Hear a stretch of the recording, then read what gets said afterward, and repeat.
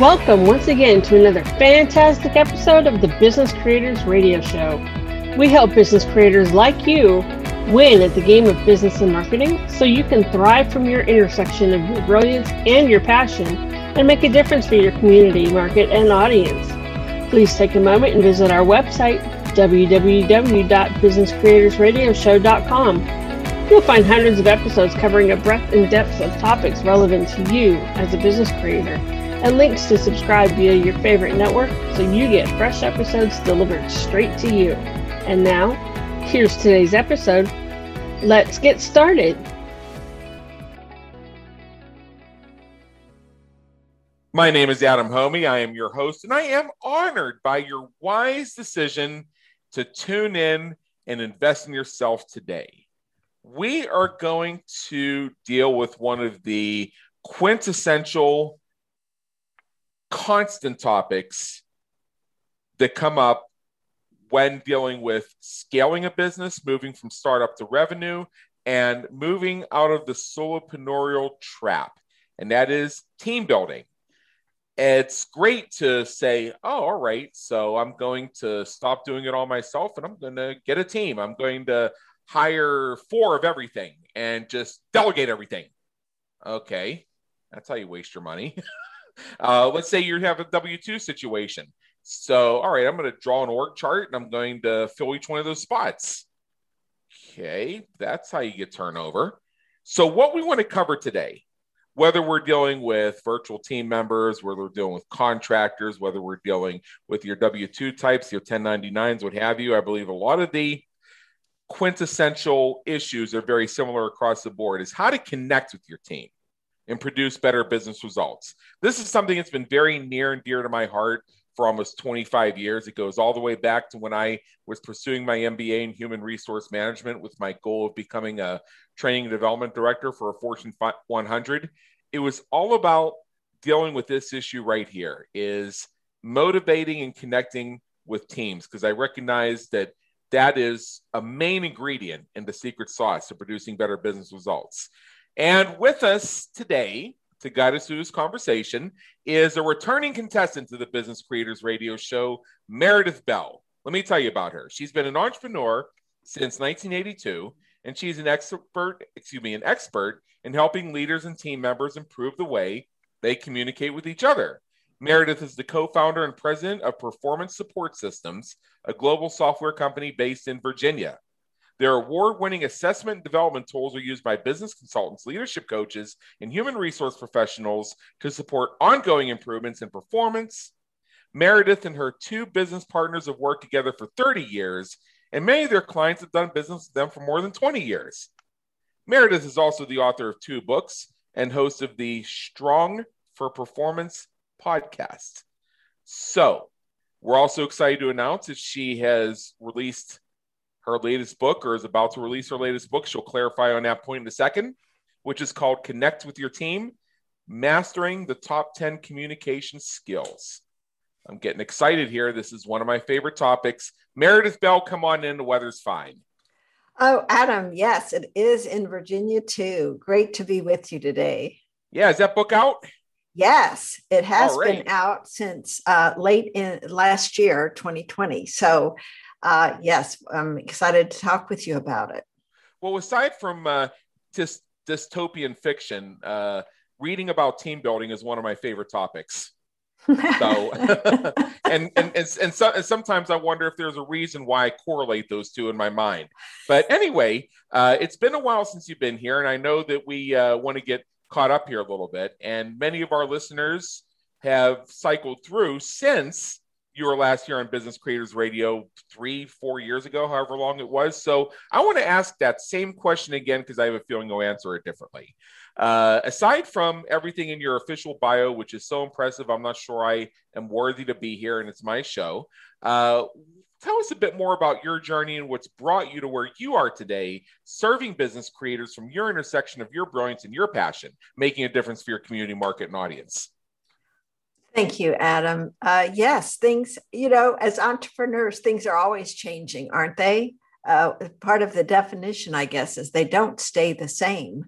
So early on, I became a consultant and trainer with companies because I felt one of the key areas that we create so many problems is this whole area of how do you interact with other people, because we just don't get that in our educational system, unfortunately. And so people grow up not really knowing the best way to give somebody feedback, to, establish agreements, just so many things. So I started out in training, doing workshops for leaders and team members, and then met Denny Coates and Paula, my two business partners, in 1990.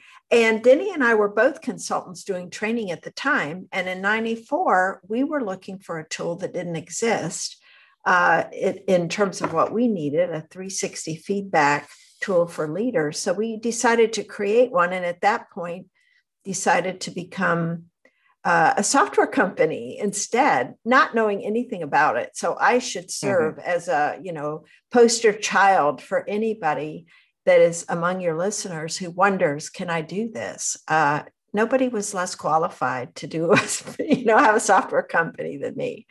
And what was interesting, as we have, evolved our company over time, we've created another tool that's an online development tool all around this whole theme of people getting along with each other, people communicating with each other. And last year, with the pandemic, we decided to write books that would help bring some of this knowledge, this expertise that we've accumulated over all these decades in book form. And so that's where Connect with Your Team was really born. It was wanting to reach large numbers of people, because we know in the workplace that a key reason, the number one reason people leave, is because of their immediate boss, who is not skilled often in communications and is not a role model. And we want to change that. We want to get rid of the pain, the suffering, the unnecessary drama that's in place in so many companies, large and small, because of this inability for people to really connect with each other. It's funny you mentioned the immediate boss. In my contribution to the book Journeys to Success, the Millennial Edition, my chapter is called 2 Dates with Destiny. And one of the dates is April 27th, which is the anniversary of the day that I was asked to resign from a company where I had probably the worst boss in history. I mean, it probably makes the bosses in Dilbert look like geniuses who care. And I don't care who hears that. And then I've also told the story about how after I finished MBA school and I got the entrepreneurial bug, I had a side hustle and I was, taking a diagonal approach in the company I worked for almost 2 years because I couldn't quite decide which way I was going to go. And then one day in November of 2004, this one day became very plain due to something, what a complete dolt my boss's boss was. And she's just an absolute moron. And I don't care who hears me say that. I hope she tunes in. And the reason I'm saying these things that may sound so visceral, like, oh my goodness, are you really saying that on a business podcast? Are you thinking about? Yeah, as a matter of fact, I am. And the reason why is because this is what a lot of people are thinking. They just don't vocalize it. I am their voice. Yes. Adam, you have just nailed it, because there are so many stories of bad bosses. And if I may, the good bosses stand out too. I can tell you that one of my bosses was so awesome. He actually influenced 3 of the subchapters of my book, Groundhog Days, an Event, Not a Business Strategy. They're based on things that I learned from him. There was another who, and actually that book is dedicated to 2 of my other bosses who, as I like to say, they seem like diametric opposites on the surface, but they actually had a lot in common once you got to know them and understand them. And in both cases, their lessons to me did not actually arrive until long after they had passed out of my day-to-day life. So I just wanted to interject there in a way where people could tell it was an interjection before I hand this back to you, that the good bosses matter too, and they can have an impact that also goes far beyond. I just know with our initial conversation, we were dealing with the bad bosses and how they cause turnover. So I wanted to give a shout out to the awesome bosses out there too. I'm so glad you did. And, Adam, I think one of the key things for people to take away from our conversation today, before we even get into the nitty gritty, is so much of what you just said in terms of the contrast between the good and the bad and what makes them so. Aside from what their specific communication skills are like, so much of it has to do with their mindset and their approach and attitude about other people and how to treat other people. Don't you think that's really the foundation of everything? In the case of the two bad bosses I mentioned, believe me, treatment of other people was something that they thought that they were absolute geniuses at, to the point where they couldn't stop talking about how great they were, where it was an indicator that they were actually probably among the worst. It's like when you call tech support and they end up transferring you to somebody and they say, this person, they're the rock star. They're going to fix this in 2 seconds. And that's how you know that you've just bought yourself 12 more hours on the phone, because it's about to get worse. Well, what you're bringing up is also a very important point, which is what somebody declares or states as a skill for them really has to be tested against what they do, right? And what actions they take, how they really treat other people. Words are cheap. Words are hollow if they're not followed by actions and interactions that demonstrate they really care. I'll take mean words over genuine concern versus nice words and lack of concern any day. Well, what you're really getting at is that's a little bit binary, but the fact is that there are people out there who are not necessarily the nicest, kindest people out there, but I trust them because I see their actions. There you go. That word trust is key. And that you can trust somebody when they do what they say they'll do. And, it's true. They don't necessarily, walk around, on eggshells, afraid to speak up at all. People who are strong leaders and strong performers really are willing to be direct. They're going to stand up for themselves and they're going to speak with clarity. And I think that's really the key. Am I being clear with this other person about what I need or want from them? Because I think so many entrepreneurs, we can get into trouble when we think we've explained something and we make assumptions that the other person got it, but we don't check. We don't get agreements with them that, yes, we're on the same page. I've seen, when I hear the phrase, I explained it once, it took me a while to figure this out, but I have the perfect, in my opinion, reply to that. I said, well, you might have explained it, doesn't mean you were any good. Yeah. And there are other phrases like that, like, you don't have to be original to be good. So if somebody says you have a lack of originality, I don't have to be original to be good. There's also another one that I'm completely forgetting about. Oh, yeah. When they say, well, we've always done it this way. And I love when I hear that, because I say, somehow, despite that, you've managed to hang in there by the thread you're on. even if that's not actually the case, I'll put it that way to make them stop and think. Mm-hmm. Mm-hmm.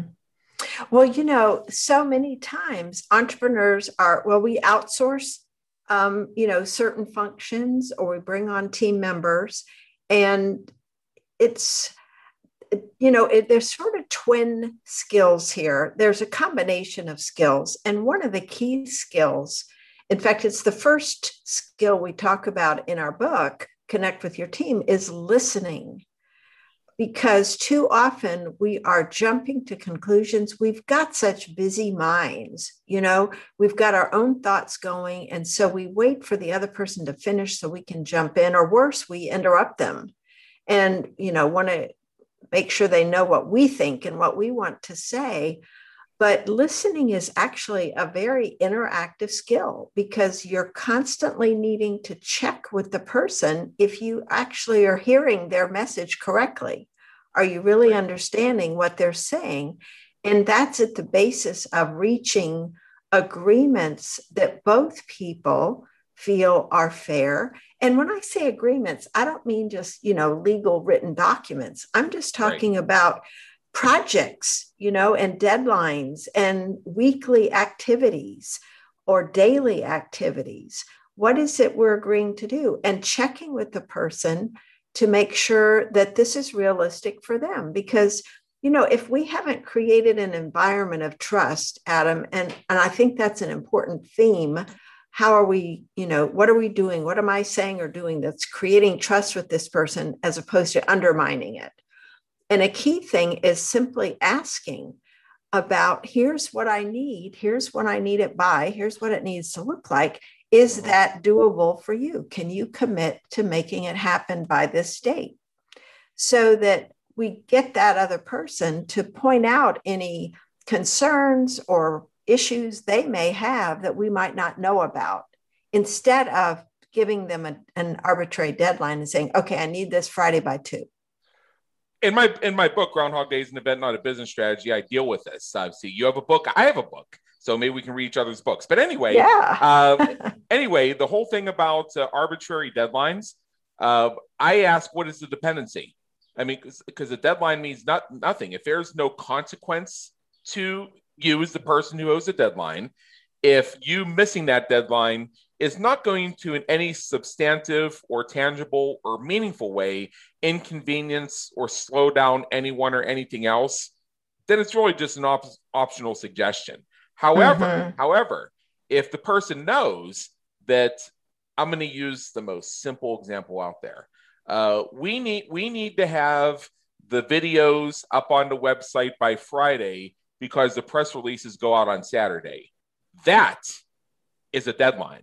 That the person who owes that deadline is going to be inspired and probably excited to deliver on, for 2 reasons. Number one, they will know when those press releases go out and it brings in activity for the business, that they played a role in growing the company. And second, they're going to know that they came through and people could depend on them, which is the opposite of I really let them down. Because the other thing is people don't like to be seen as having let others down. So you give it a dependency. Some people use the word consequence. I think that there's a connotation of the word consequence, although they do exist. I like the term dependency because you depend on someone, you rely on someone. That's altruistic. Well, and another word that's good is accountability, in the sense of you can count on me. Yes. And I really like that. They're really getting at the same thing. And when you're looking at that depending on you, that also inspires someone. I'm depending on you to get this done. I need you to let me know if anything starts to get in your way of that, so we can knock that out of the way. So this one thing definitely gets done. Because, sometimes, Adam, people are afraid to speak up and say, oh, I'm not sure I can do that, because they've got other things going on and they don't share what that is. And yet the consequence, as you say, of them not coming through then has a really negative impact. So I think clearing the way and stating what you need from the other person and checking to make sure they can deliver that. And is there anything they can think of that might present any kind of obstacle? So you can help them. We're in this together. I can help you, knock that off your plate so this stays on as the number one thing. Okay, this just occurred to me, and this is where the whole idea of connection is important. I've gotten feedback on the Business Creators Radio Show because we've done topics on hypnosis. We've done things on resonance repatterning. Hell, we did an episode where I shared my stories of having conversations with dead people. See, this stuff that, these little things that happen in our upbringings, that happen along the trajectories of our life, those, usually the clue to know that this actually matters is if somebody says, don't dwell on it, it doesn't matter. Or grow up and let it go. It's not that important. So I'm gonna tell you candidly, I had an experience like this about 3 months ago with one of my longtime clients, one of my top clients actually, where I had candidly, I dropped the ball on a couple things, and when it came down to it, the reason I dropped the ball on it and let it run late is because I had lost some files he sent me, and even though I had no reason to be afraid of him because he's one of the most kindest, most understanding people that I've ever known in my life, I was afraid to tell him that I didn't download those files. Okay. You want to know where that comes from? Yes, I do. A lot of things, because we all have these buildups. But when I did a meditation exercise and a visioning exercise around that, because that doesn't make sense. I mean, he's a cool dude. He would have completely understood if I'd have said, sorry, I guess my email got ahead of me. I missed that file. Can you send it again? Mm-hmm. All right. I have a memory that lingers with me, and this happened when I was in middle school, of me being on time for something and having somebody who wasn't even there come up to me and say, you should have been there 20 minutes early. And if I ever hear about you being not less than 20 minutes early again, you're going to get your ass beat. And then turning away from me like I didn't matter. This was not one of my parents. This was a teacher.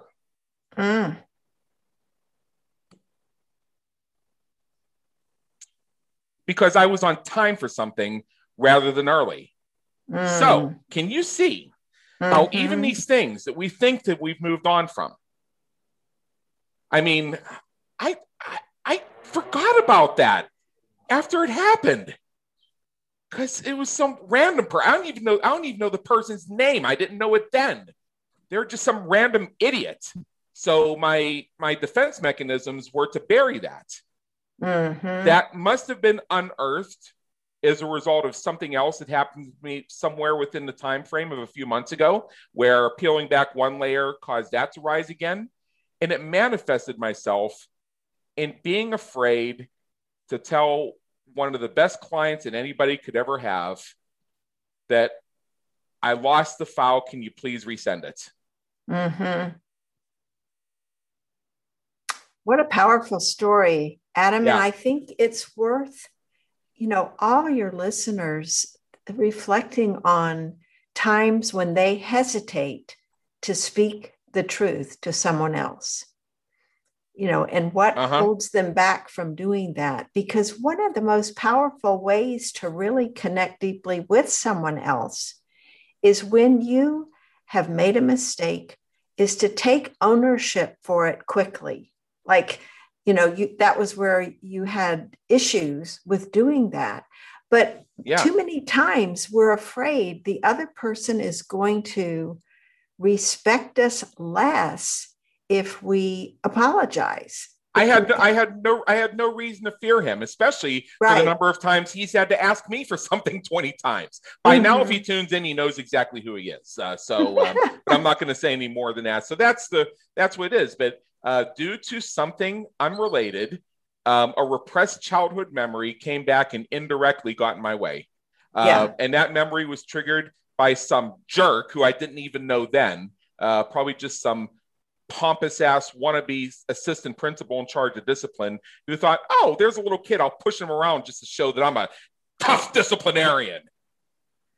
Well, and Adam, what you're pointing out is the power that other people's words have. Yeah.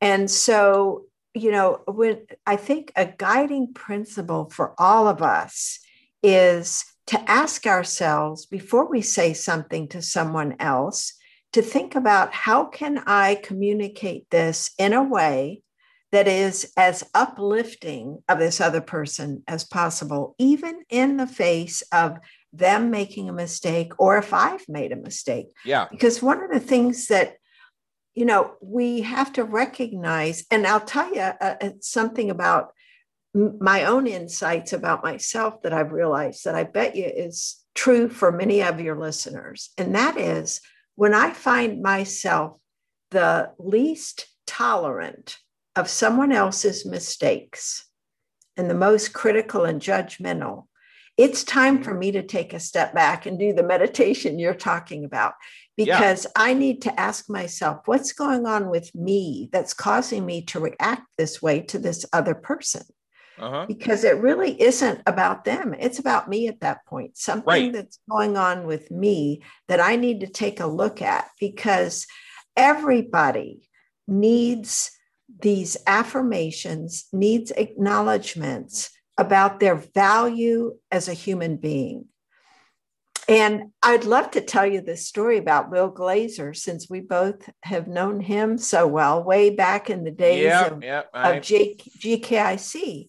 I know Bill a little. I've met him and had a couple conversations with him, and it's just like over the past 10 years, give or take. I mean, I went to a couple of events in a row and it got to the point where he knew my name, just to put it in sequence. You were probably closer to him because you were more involved with the GKIC stuff. Well, what was interesting that I want to make a point about is every single person we run into has this deep need to be recognized and understood, no matter how outwardly successful they may appear. And so, and what happened with him was that I had gone up to him at one of the conferences and pointed out some things that I really appreciated about what was going on there, because I have run events, you've run events where, you get criticism all the time for one thing or another. Oh, so I used to be involved in event planning. You don't have to tell me. Exactly. So I made a point to go up and mention some specific things that I was particularly enjoying or that I appreciated they did. And, he said to me, Meredith, can I get you to call me every day? You're so positive. You make me feel so good. Yeah. And my point in saying that is not to, shine a light on me, but just to remind people that everyone needs this positive feedback. So if someone makes a mistake and you need to bring it up to them, it's possible to do it in a way that actually comes across as supportive, because you acknowledge also the good things they do, that you appreciate it. It's not one-sided. And so it's accepted more easily. They're less likely to get defensive and make excuses or justify their behavior when you can say something like, usually, Adam, you always get things to me on time. This one time it was delayed. And so this is what happened as a consequence. So I just want us to get back on track. And what is it I need to do that can support and help you in the future? Well, yeah, that you're absolutely right about that. And, going back to that little story I told, that it would seem, wow, that was really irrational, that I would be totally irrational, that I would be worried about that. And on the surface, it was. And then when I realized that it stemmed from something coming back from 30 years ago that my mind had completely suppressed, and it was just a manifestation of that. It's like, okay, now I can not only understand what happened here, but this is one more boomerang for the past I can now deal with, so it won't hit me in the head again. Yeah, in all likelihood, because maybe dealing with that one uncovers something else. Goodness gracious, only knows. That's what I refer to. Yeah.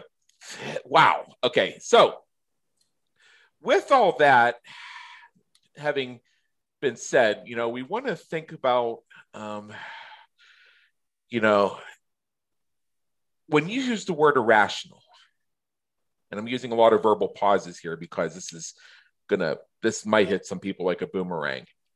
To say something is irrational is to make assumptions about other people's truth that is not yours. I've been told that my trypanophobia is irrational. That's fear of needles. And I've seen definitions of the word trypanophobia that use the adverb or the adjective or the adverb irrational. Really? Do you think that I want to get lightheaded and faint because somebody tells me they're going to need to draw my blood or give me an injection? Do you think I want that? Do you think I manufacture? Do you think I consciously and intentionally manufacture that reaction? Of course not. Do you believe that this is something that I can just be a man about, whatever the hell that means? So how is that? So how is it irrational to me that I can lose consciousness over fear of being injected with a hypodermic needle? How's that irrational to me? Well, it's something I live with. If I know that I'm going to have blood drawn or receive a vaccination or a shot or something like that, I need to know a week in advance so that I can begin doing exercises to mentally prepare myself for it. It takes that long for me to get through it. Mm-hmm. Well, Adam, I think you're bringing up multiple points here with that one example. Yeah. And one is the word irrational can come across to someone, as it does to you, of course, as judgmental. It's like, why are you judging me about my reaction when you haven't lived what I've lived through here? Uh-huh. And I think that what you're really getting at there is we need to show others empathy so that we try to understand what it's like to be in their shoes, even though we're not standing in their shoes, but to be able to express to them, I get you. I understand. So to be able to respond to something like you're saying with, it must be kind of scary to be told you need to have blood drawn with the reaction you've had to that over the years. Yep. So that you, as you're listening to me say that back to you, after listening to you, you think, okay, Meredith was listening to me. She got what I was saying, but she's not judging me for it.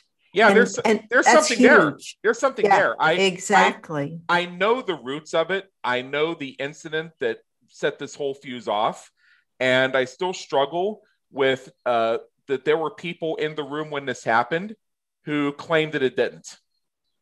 And I believe that that they possibly repressed that memory, just like I repressed that memory of that teacher yelling at me for having not even done anything wrong, just having not been super enough for his exalted expectations, which he didn't even know me, so he had no expectations of all.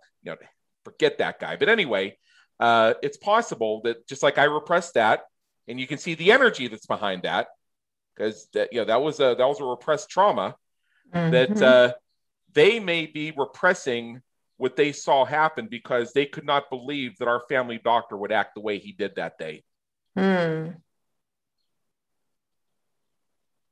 Well, and what you're bringing up is a really important point that, again, everyone needs to give this thought, and that is our perception of what's going on in a given moment influences how we remember it and what we take away from it. And everybody is that way. And so we could all be in the same meeting and somebody says something that one person takes offense at, and others say, well, that wasn't so bad. But it all has to do with our history that we bring to any given moment, right? And so that's an important thing to take into account.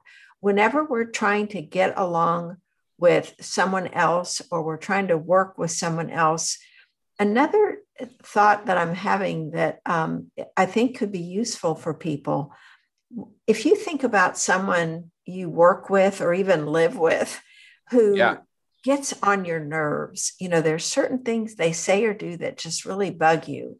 And I had someone like this Yeah. some years back. And I remembered a tip that I got from Dan Sullivan with Strategic Coach. He was saying that he goes through this exercise. The word appreciate has multiple meanings. And one of them is when we think about investments we make or real estate we invest in, we expect it to appreciate and go up in value. And so he makes a conscious point before he meets with someone to appreciate them in his own mind related to their value to him, Yeah. to the organization. Right. And by taking the time to do that, when he actually meets with them, he has this gratitude attitude about them, even though he may not say to them overtly, hey, I value this, this, and this about you. He has a demeanor that says and communicates to them, you count for something here. And so one of his purposes is to have them increase the value of themselves in their own mind. And if you have that as a motivation in your interaction with someone else, how can I leave this person better off after our conversation than before it? That really impacts what you say to them and how you say it. Right. Precisely. And this is why I argue there's no such thing as the truth. There are facts that we can prove through any form of method that is applicable. But truth is formed by how we view the world through the culmination of our own education, experiences, what have you. Which is why you've heard me use the phrase in even this conversation, their truth or your truth. I also make the point that three people, you made the point about several people in the meeting. Some of them get offended and one person doesn't. And the one who says it says, whoa, what was so bad about that? Okay. So let's say we put that same group of people on a polygraph and we ask them the question, was that comment that person made offensive? Some are going to say yes and some are going to say no. And a few might say, I don't know. They could all pass with flying colors. Mm-hmm. Because polygraphs don't fact check. Right. They test for signs of prevarication, which means that you are actively doing something to conceal, obstruct, or redirect, or in some other phrases along those lines, because it affects your physiology when you are saying something that contrasts with your own truth. So if I candidly believe that the earth is flat and that is my truth, and I believe that, and somebody asks me under a polygraph test, is the earth round? And I say no, that'll come up as truthful. Yes. Mm-hmm.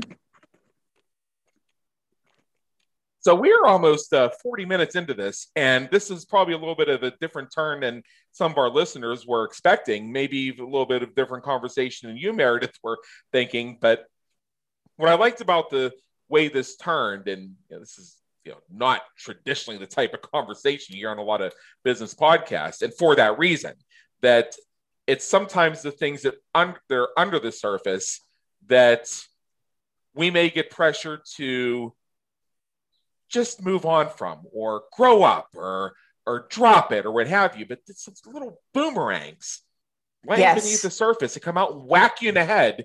And then you wonder why training programs don't produce long-lasting improvements in performance.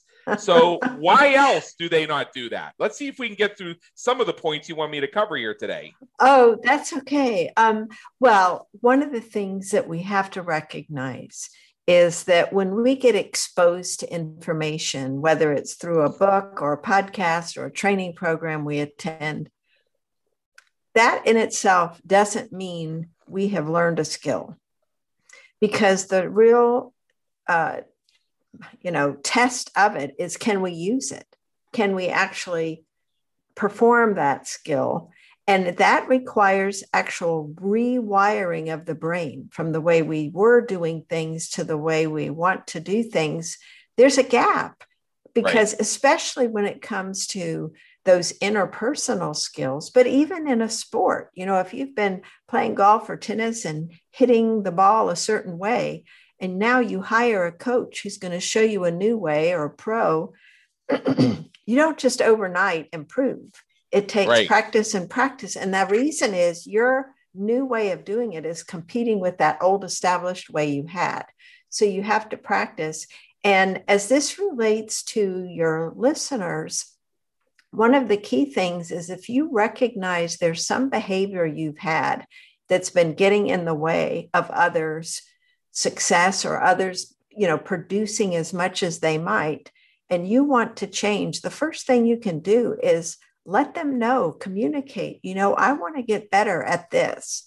And so I'll give you an example with Paula and Denny, and I are, being business partners for so long. It's like a good marriage. You've got your ups and downs. You've got times you got to work through things. And when we have interrupted each other at times without meaning to, step on anybody's feet. And in particular, Denny years ago used to interrupt. He used to finish sentences. And we said, you know what, this is not working. You didn't know what I was going to say. And I don't appreciate you jumping in and trying to save yourself time by finishing my thought. So we worked out a system where we simply said, I'm not finished yet, or please let me finish. And that was a support system for him to become aware, oh, I interrupted again. I didn't mean to. And now it's kind of a joke because all three of us, will do this with each other at times. If we're brainstorming, we're under pressure, we're talking fast about some things, and we just simply say, hey, I wasn't finished yet, or I'd like to complete my thought. And we do it. And immediately whoever was interrupting or jumping in backs off and says, oh, sorry. We don't take it personally. And that's one of the key things that gets in the way, is our egos can cause us to want to react and defend ourselves. And if instead we just say, oh, okay, I didn't realize I was doing that. Thanks for pointing it out, and move on. And I think that is one of the big things in business that we have to be willing to do, to not be so concerned about saving face, but instead be open, recognize, hey, I'm not perfect. I'm going to make mistakes, and I want to encourage other people to approach me. So if someone brings feedback to you about something you've said or done, do the thing that sometimes feels counterintuitive. Thank them, apologize, and make a commitment to improve in the future, and ask for their support. Say, hey, thanks for letting me know about that. Please make me aware of it if I do that again, because that is not something I want to do. It's contradictory to my values. It doesn't align with how I want to treat people. So please let me know. Inviting others to safely talk to you is huge.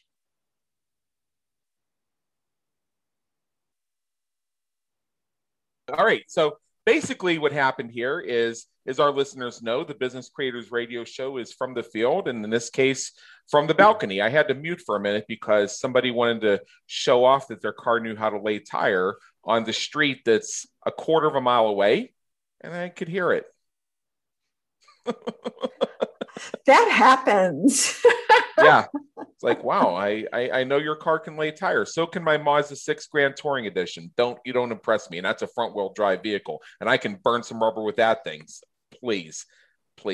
Yeah, I had a Camaro once too. I may be getting another one. I know they can lay tire. I get it. All right. So anyway, one of the things we did cover here is, early on in our conversation, this is what part of the magic of the Business Creators Radio Show is, we end up covering a lot of the points in the form of what sounds to the listener like a private mastermind.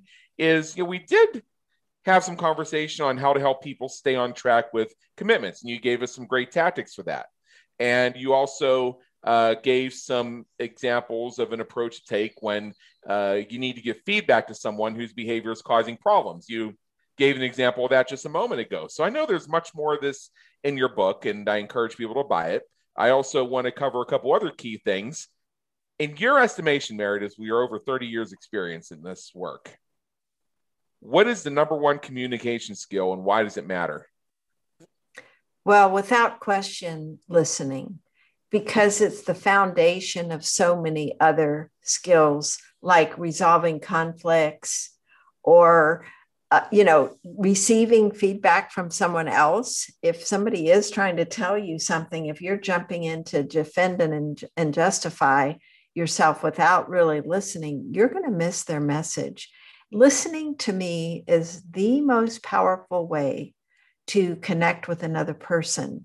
If you really care about the relationship and you want to, help solidify it and strengthen it as opposed to tearing it down. Because when you can demonstrate you really get another person, and this doesn't mean sitting silently, just letting them talk and talk and talk. It is interactive in that you're asking follow-up questions to make sure you're clear on what they're saying, or not making assumptions about what you thought they meant, but checking to see if you really understood what they were trying to say or what you understood them to say.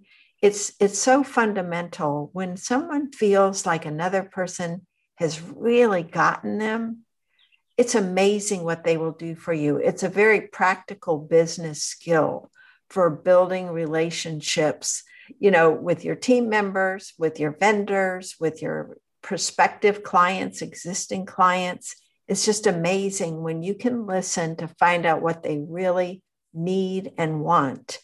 Then you can respond in a way that demonstrates to them you've got the answers because you're responding with information that directly addresses what they've been talking about. Precisely.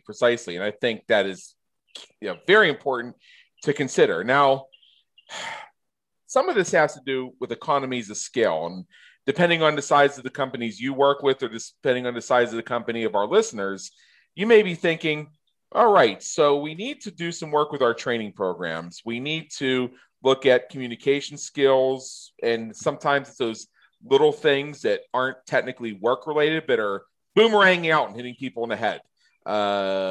Getting people to stay on track with commitments, giving feedback. How can a company economically provide this for everyone at all levels?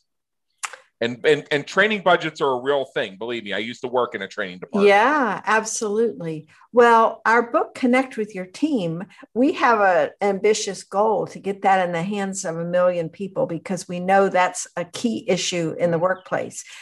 Denny has also written a companion book called Peer Coaching Made Simple, so that people can work in pairs to help each other as they're working to improve their skills. Because when you think about it, Adam, programs like the 12-step programs and Weight Watchers, they rely on people, connecting with each other and having a support system.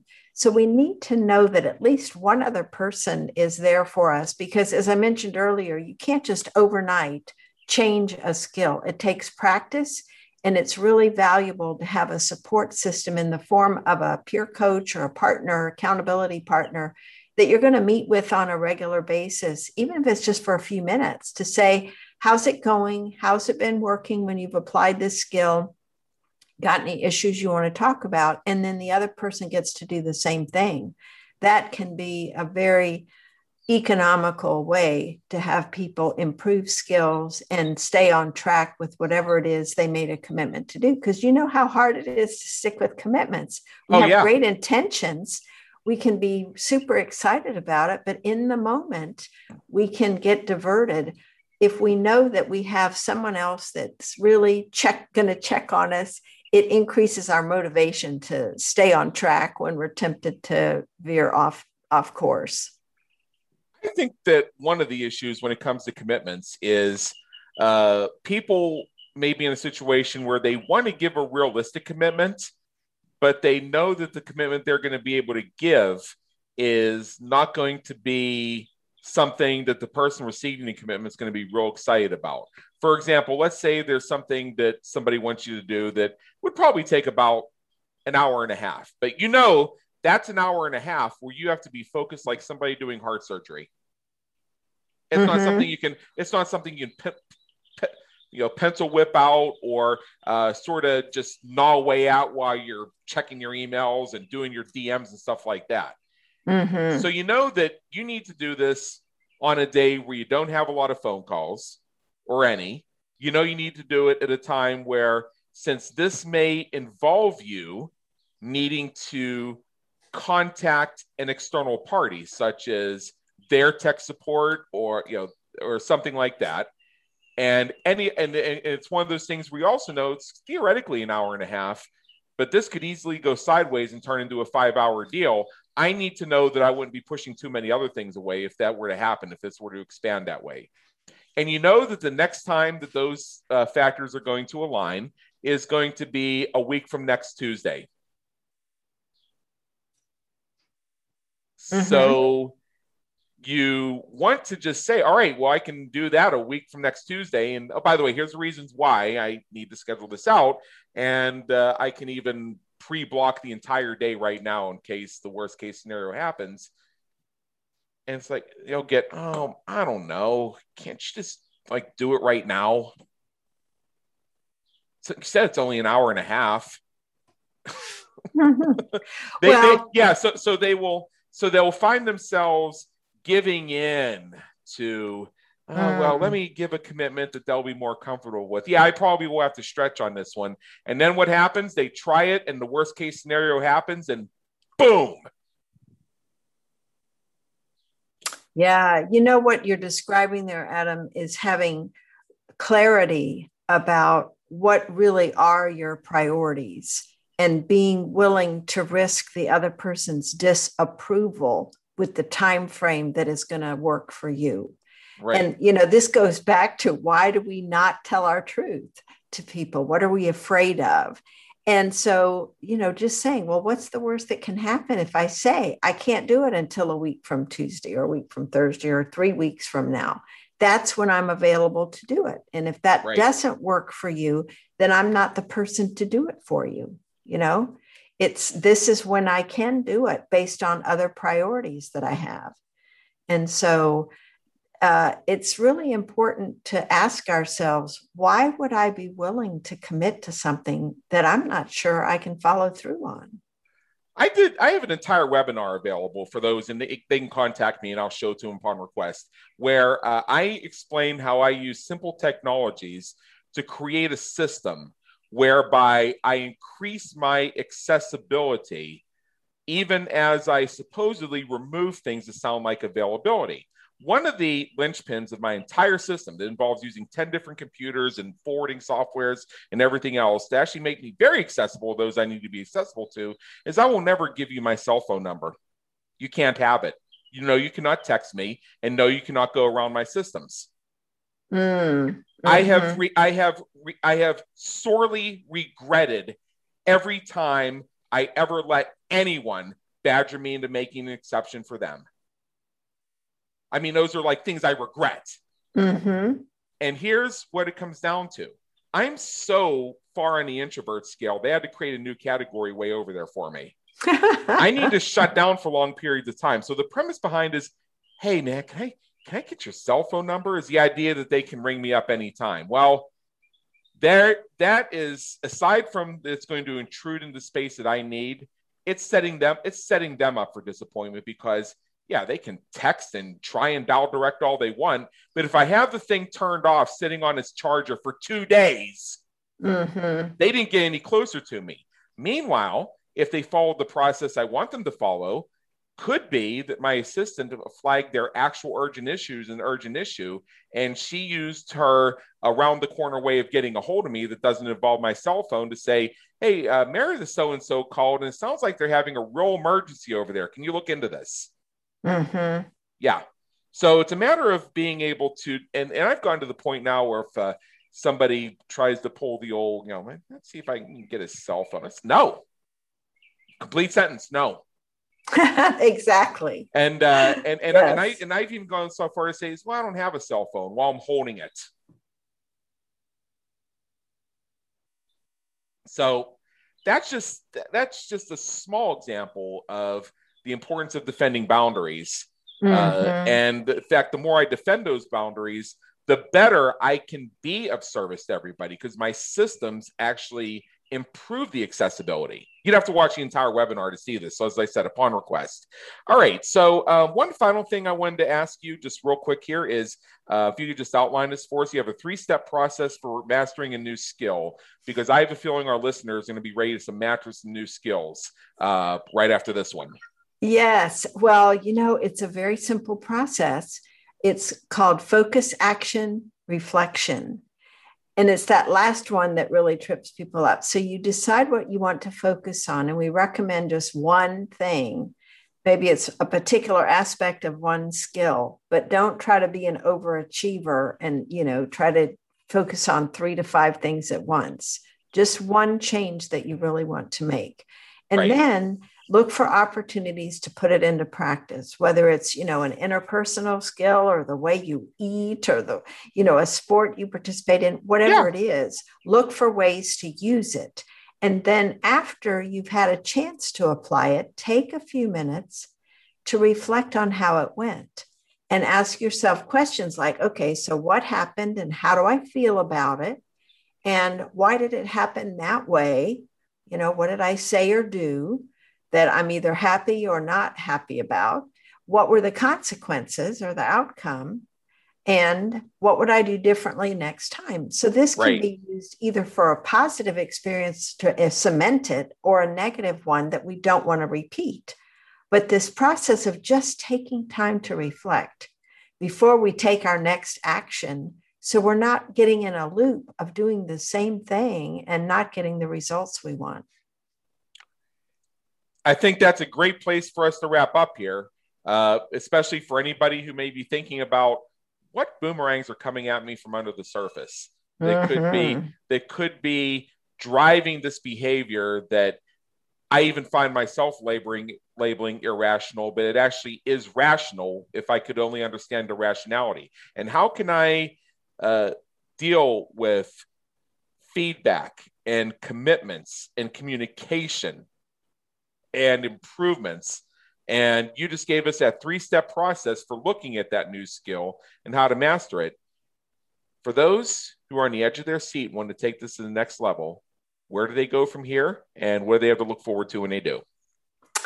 Well, they can get an ebook that we created based on our chapter on listening in our book, and that is at our website, growstrongleaders.com/free. And they can download that ebook, and they can also pick up a copy of the book, Connect with Your Team, and the other companion book, Peer Coaching Made Simple. Mm-hmm. They're both available on Amazon. Okay, awesome. So I do encourage everybody to visit your website also, www, I think there's a www. Yes. growstrongleaders.com. Mm-hmm. And I also know that you, I just want to make sure you mentioned it because you gave us a few different options right there. Is I also know that you have, make sure they visit growstrongleaders.com/free. I'm going to have to take up on that 4-step guide. Yes.